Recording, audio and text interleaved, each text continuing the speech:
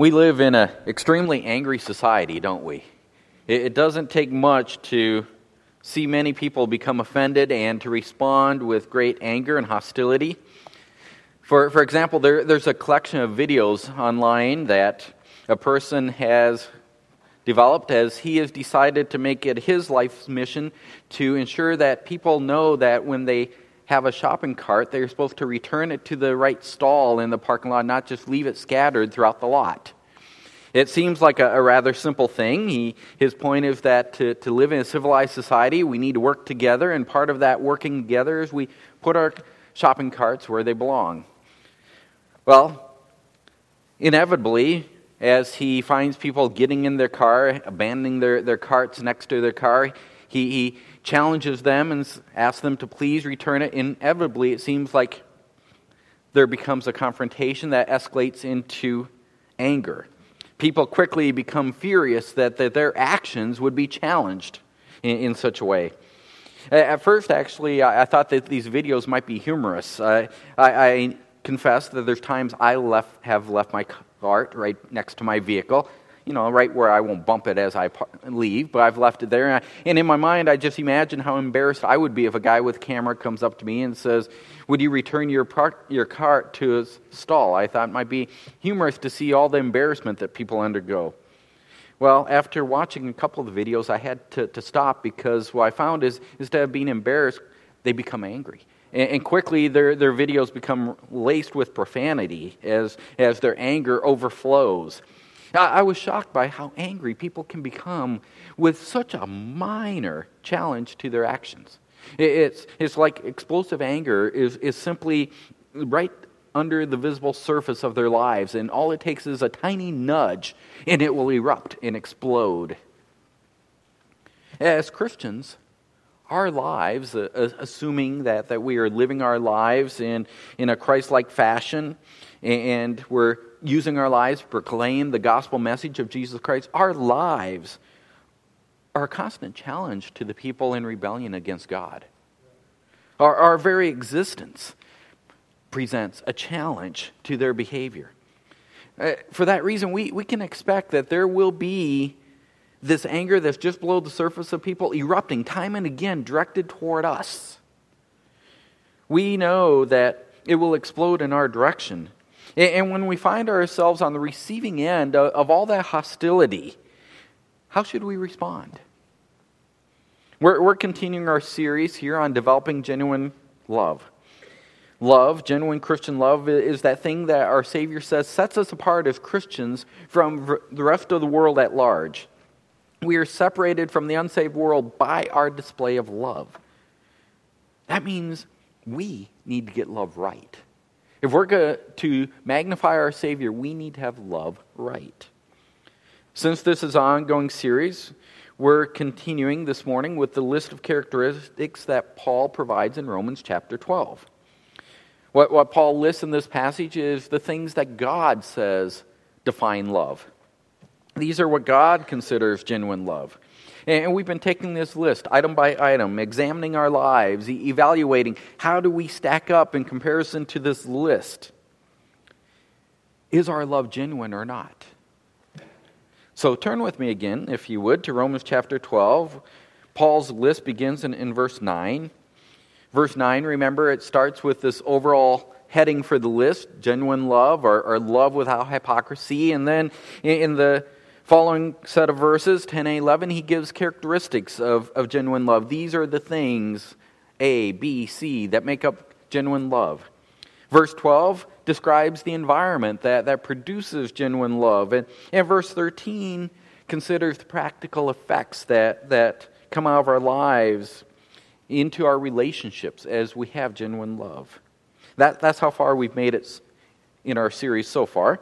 Paul has written, "Let love be without hypocrisy, abhor what is evil, cling to what is good, be devoted to one another in brotherly love, give preference to one another in honor, not lagging behind in diligence, fervent in spirit, serving the Lord, rejoicing in hope, persevering in tribulation, devoted to prayer, contributing to the needs of the saints, practicing hospitality."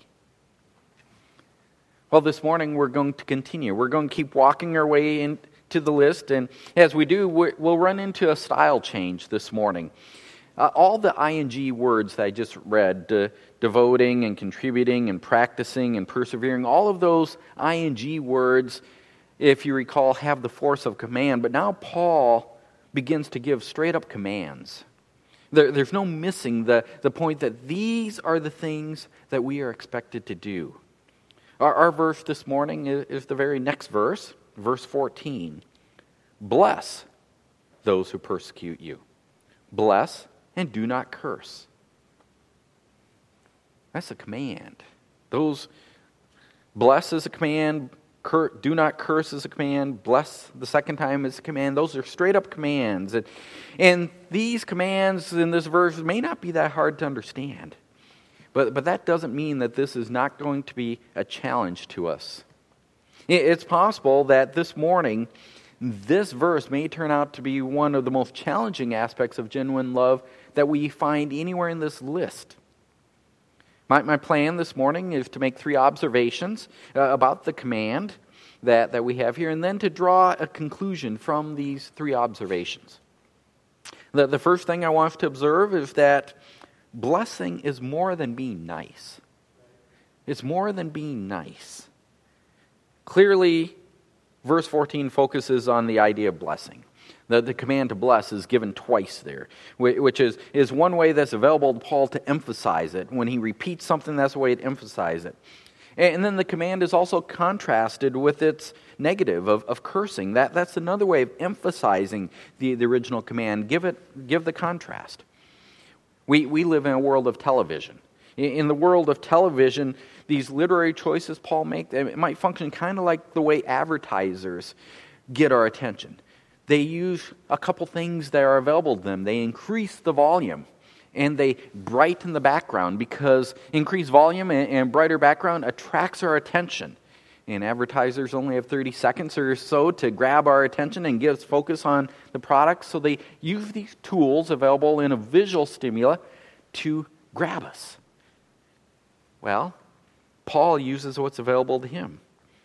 He uses repetition. He uses the antithesis here. And he says, bless those who persecute you. Bless and do not curse. But what does bless mean? That's likely one of those words that we use all the time.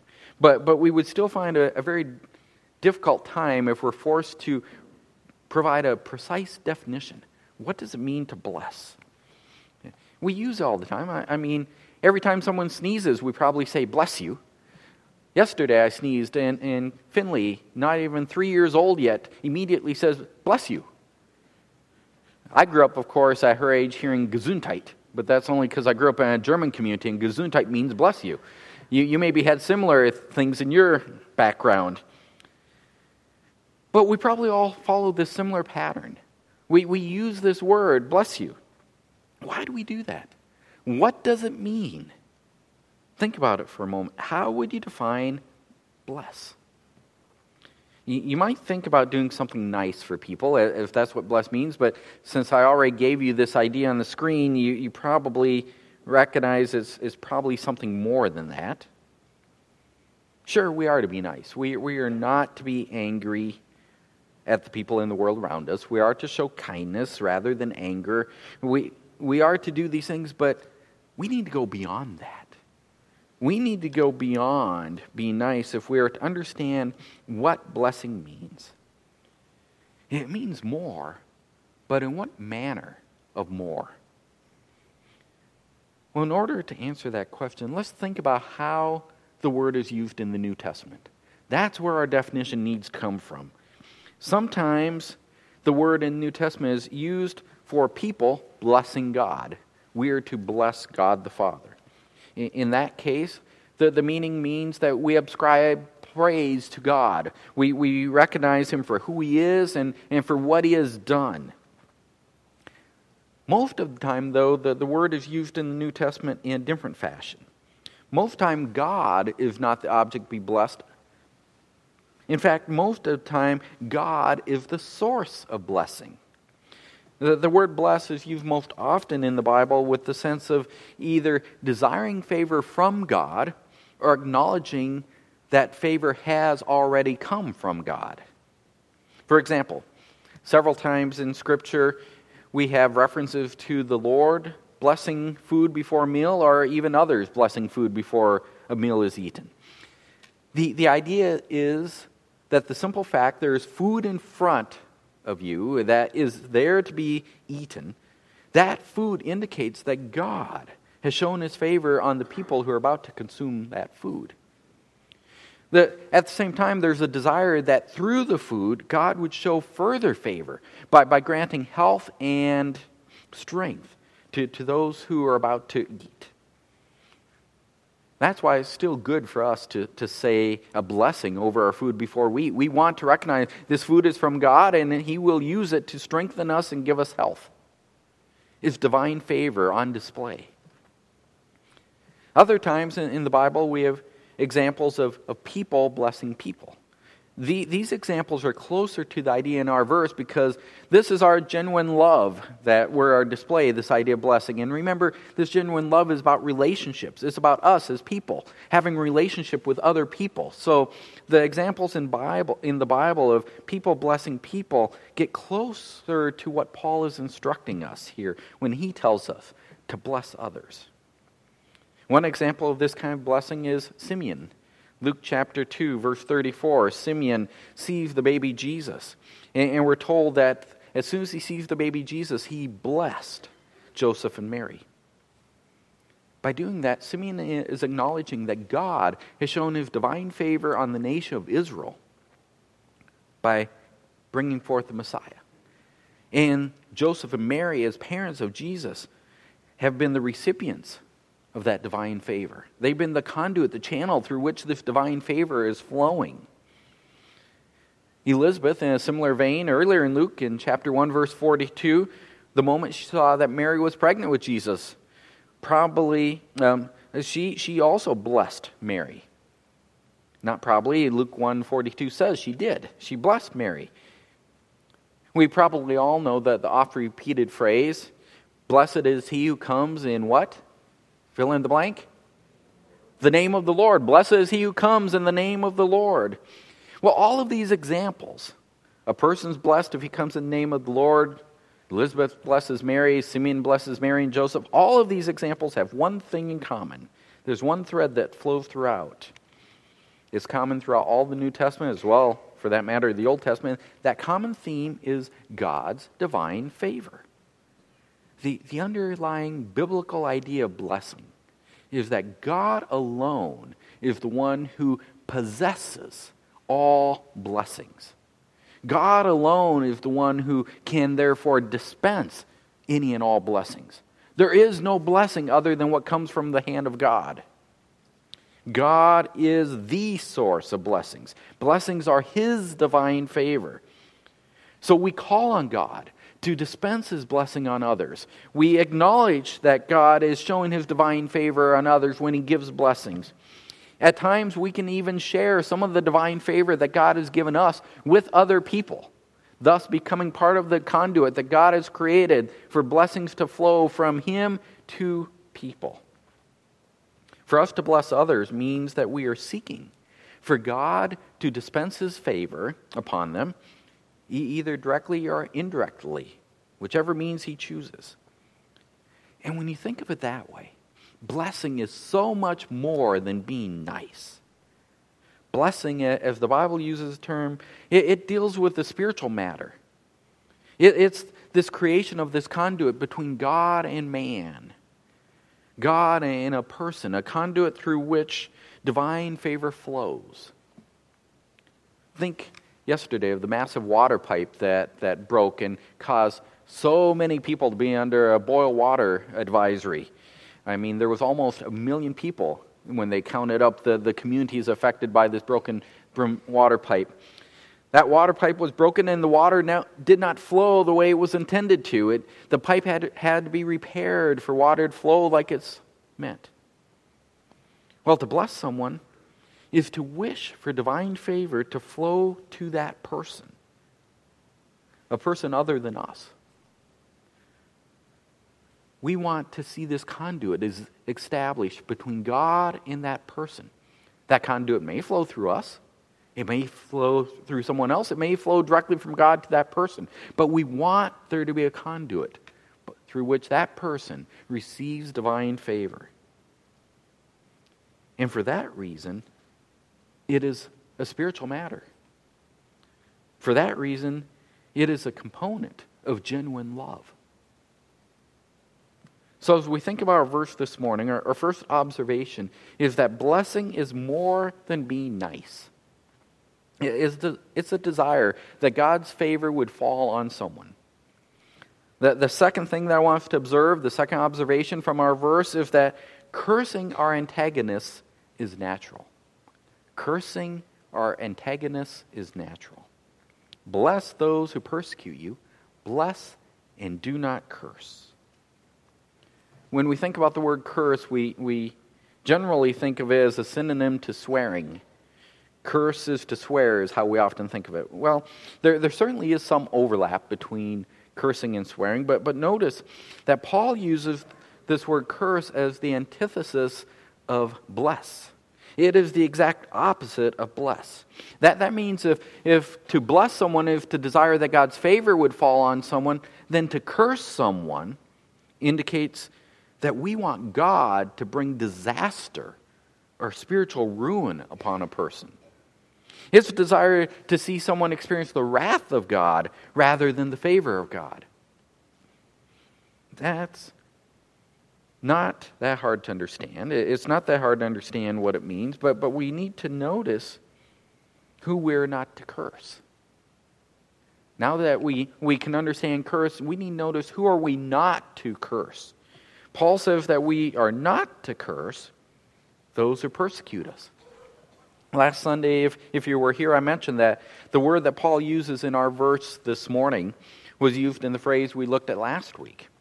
Last week, the New American Standard translated it as practicing hospitality. And this week now, this word's translated as persecute, but it's the same word. The literal translation of the word, you may recall, is pursue.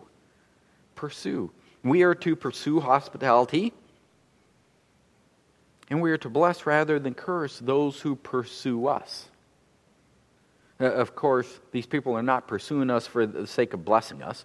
Rather, the reason they're pursuing us, the reason that pursuit is underway is so that harm and hardship can come into our lives, that they can administer difficulties to us. That's what the idiom that Paul uses means, and that's why the New American Standard, along with all of the other main English translations, translate the word in this verse as those who persecute. They're pursuing for the purpose of persecution. Well, we need to recognize that our love for Christ, our desire to live obediently to Christ, it sets us apart from the world around us. As we said in our series through 1 Peter, we are misfits in this world. We will not fit in. Furthermore, because of our faith, and if we live out that faith, our faithfulness to Christ, there will be people who want to harm us. We're going to encounter antagonists just because we are Christians. Just because we love Christ and they do not. That and that alone is enough to bring antagonism toward us. Christ warned us in John 15:18 that we should expect that because the world hated him, and if it hated him, it will hate us. If we live faithful to Christ, we should expect that hatred to come our way. Our lives cast a light upon the sin that they want to deny, and they will hate us for it. All we have to do to experience antagonism from this world is to state absolute moral truth. God has made us either male or female, and thus gender is not a fluid concept that can be changed. God has decreed that marriage is exclusively between a man and a woman. God has forbidden sexual activity outside of marriage. We don't have to work very hard to come up with a list of moral truths that the moment we state them, put them immediately at odds with our culture around us, and that will bring antagonism our direction. But Paul's point does not deal with the fact that we should expect such antagonism. that we should expect persecution. That's not his point. Paul's point deals with how we are to respond when we receive such. How are we to respond to our persecutors, to our antagonists? You see, hatred will never affect us as a general ideology. It's not an abstract idea that we will be hated. Hatred will affect us through real individuals, people who will persecute us. People will mock us. They will profane us. They will take away our jobs. They will take away our possessions. They might even harm us and our families. People will do that, not abstract ideas. How are we to respond to real life, flesh and blood people? What is clear is that we are not to curse them. No matter how hard they make our lives, no matter how unfair the antagonism is, we are not to curse them. Commands in the Bible that deal with not doing things always deal with not doing things that come naturally. We're never told to not do things that we would never do in the first place unless we were told intentionally to go out and do them. We're only told to not do things that we will do naturally unless we take an effort not to do them. For example, I'm quite sure in all the times that people have pranked me and done things with me, no one has ever told me to blink when they pretend to hit me. They never have to tell me, blink, as they do that. Blinking comes naturally. Instead, they always say, try not to blink, and then pretend to hit me. Right? That's the way it works. You're told to not do what comes naturally. You're not told to do what comes naturally. Keeping my eyes open, that's the unnatural action when someone's pretending to hit me. Well, Paul tells us not to curse those who persecute us. He tells us that because our natural reaction to persecution is to want to curse them. We want to harm those who harm us. We want to strike at the antagonist. We want our antagonist to get his or her just due. We instinctively want God to bring harm down upon this person. We want them to be ruined. We want spiritual ruin to fall on them. Imprecatory prayers come naturally to our lips. After all, whether people realize it or not, this is what people are doing when they utter curses like damn, or even the substitute euphemism of darn.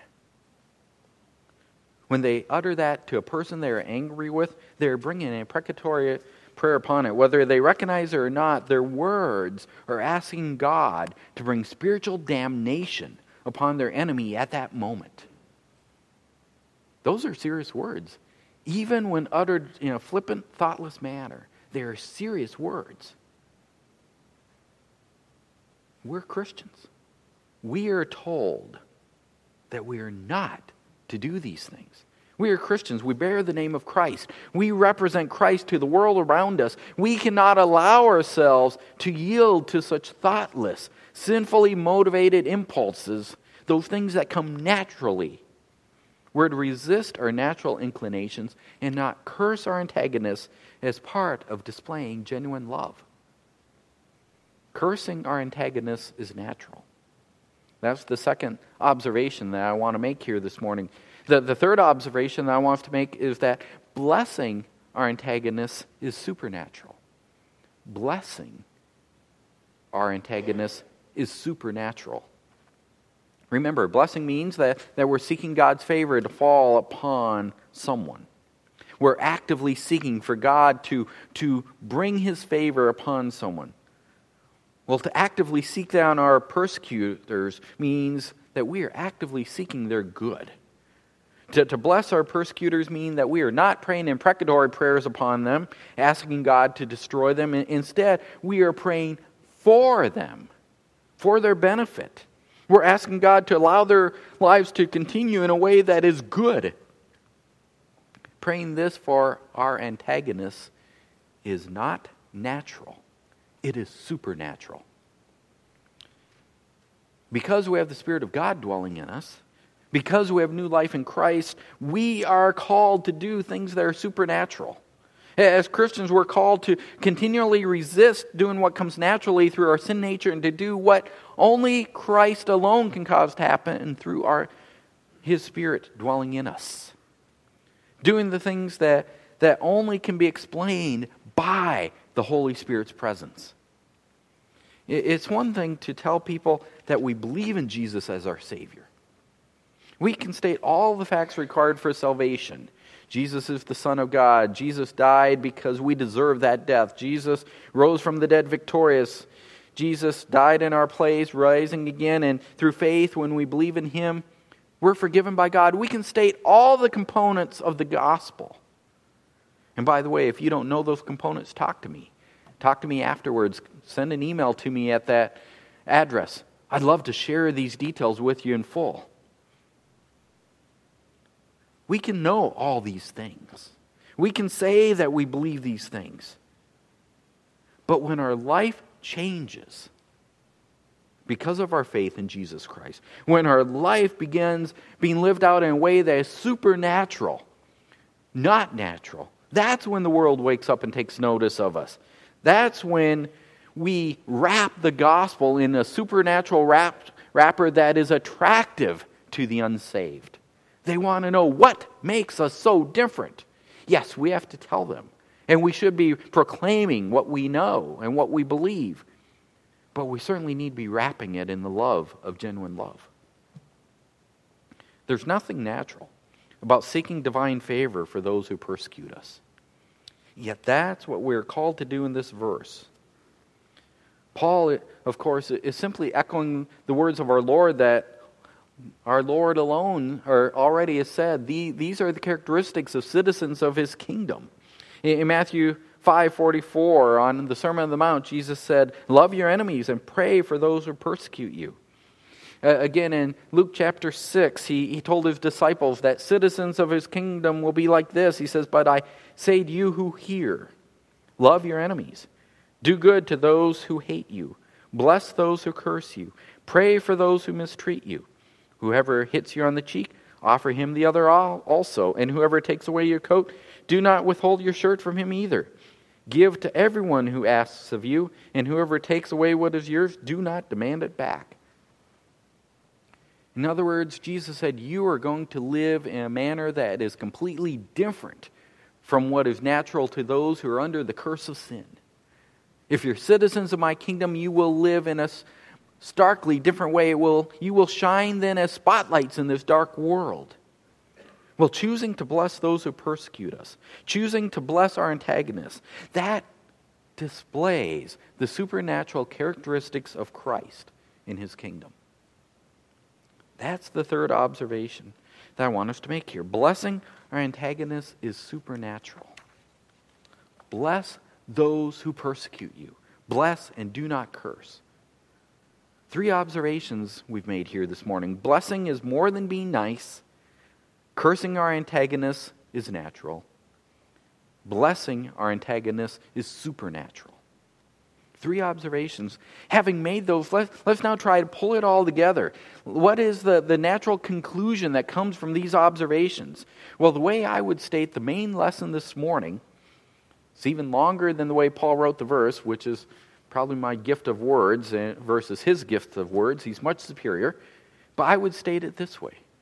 Genuine Christian love gently seeks the welfare of those for whom we are least inclined to seek it. That's how I would state it. Genuine Christian love gently seeks the welfare of those to whom we are least inclined to seek it. I think it's easy to see where the least inclined comes from. We're naturally least inclined to seek the welfare of those who are hostile toward us, those who hate us. The idea of gently comes from the fact that blessing is the opposite of cursing. Cursing is violent, antagonistic. Blessing, therefore, must be gentle. And rather than seeking harm, we're seeking good. We're seeking the welfare of these who are seeking our harm. We're looking for their betterment through God as He shows divine favor. this is the requirement of genuine Christian love. Remember, I said at the outset that understanding this morning is not the hard part. Understanding is not hard. Still, this is possibly one of the most challenging, if not the most challenging idea that we encounter in this list when it comes to putting it into practice. So here comes the hard part. It's time to examine ourselves. It's time to ask ourselves and evaluate, are we doing what we're told to do? Are we blessing those who persecute us? Now, I know that we are not suffering major direct persecution this morning. We can rejoice that we are not in a place where there are those ready to storm in our doors and haul us into prison and then torture us because we bear the name of Christ. We can rejoice that our country is not at that point. At the same time, I want us to realize that the Romans that Paul was writing to were not facing special persecution at this time either. There's no evidence that there was any direct persecution of the Christians in Rome at this moment of history. The direct persecution against Christianity came later. Yet Paul wrote these words to Christians in Rome at the time because they needed his admonition even without direct persecution. They needed his admonition if they were going to live radically supernatural lives. And we need it as well. Are you seeking the welfare of those who belittle you because of your faith? Do you pray that God will bless them? They may hold a different political position than you. Are you praying God's blessing upon the neighbor who has an election sign supporting the opposing party's candidate? Maybe the neighbor is even flying a flag that belittles your preferred candidate. And you prefer your candidate because you believe your candidate lines up with biblical standards, although that's getting increasingly hard to find, isn't it? Well, in this divided political scene of our country, opposing parties often mean a level of hostility. Do you want to see those from the opposing party in your neighborhood blessed by God? How about those elected from the opposing party? Do you want to see them blessed by God? Let's move into the workplace. If there's someone in your workplace who seems to antagonize you as their hobby, if so, hopefully it's because of your faith, not just because you're a jerk. If there's someone in your workplace that loves to antagonize you because of your faith, I've mentioned this person before. When I was in the corporate world, one of my clients reveled in finding opportunities to expound his wild weekends whenever I was in a meeting with him. He knew because I was a client, my ability to end the meeting was somewhat limited. I was trying to service the client. And this revelry of his started after he learned that I was going to seminary. And after a little prodding, he also learned that my weekends were drastically different than his. He knew this and enjoyed making me uncomfortable with his immoral lifestyle. He was my personal persecutor. Well, is there a person like that in your workplace? Is there a personal persecutor? And if so, are you praying for that person's welfare? Let's bring the circle a little bit tighter. Are there family members who are openly hostile to you because of your faith? All you have to do is mention Jesus or mention your church, and the claws come out. And because they're family members, they know exactly how to strike with those claws to make it hurt. Are you praying for their welfare? It doesn't matter who our persecutors are. We will not be inclined to pray for their welfare. Sure, we might pray for their salvation, and that's good. But is our motivation really their welfare at that point? I don't know. We're such complex creatures. We know that if they accept Christ, that persecution that they're given to us because of our faith will end. So at least part of our prayer for their salvation might be internally motivated, that we just want the persecution to end. But if we're praying for their salvation and their current blessing, whether they are saved or not, we are more likely to be living out a supernatural fashion than what we see in this verse. This world is filled with anger and hostility. As I said, simply pointing out that someone should return their shopping cart to the rack is sufficient to bring out great hostility from many in this world. We do not have to worry about being on the receiving end of hostility. Rather, because of Christ, what we need to worry about is seeking that God will lavish divine favor on those who persecute us. This is what genuine love, gentle love, Christian love requires of us. Genuine Christian love gently seeks the welfare of those who we are least inclined to seek it. Let's pray. Father, this morning we pray that you would send your Spirit among us. Father, I pray first of all that you would cause your Spirit to shine a bright searchlight into each of our lives so that we would be examined and that the Spirit would reveal under that bright light where we are failing to live out genuine love as is displayed here in this chapter. Father, specifically, help us to see where we are failing to bless those who persecute us, where we find ourselves still cursing, even if it's only inwardly in our minds, cursing those who persecute us rather than blessing them. Reveal that to us, Father, and then bring us to repentance. May we bow before you, confessing our failure, because we have a true desire to magnify Jesus Christ. Father, may we go out of here today and live out this week magnifying our Savior, Jesus Christ, proclaiming our faith in Him boldly with our lips to those who need to hear of Him, but may we also be proclaiming Him with our lives as we live in a way that is completely countercultural, a way that is supernatural, blessing those who persecute us. Father, we want to do this because we want to see our Savior lifted up.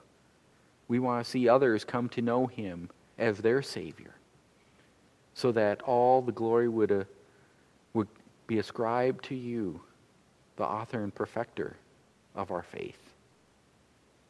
For we pray this in His precious name. Amen.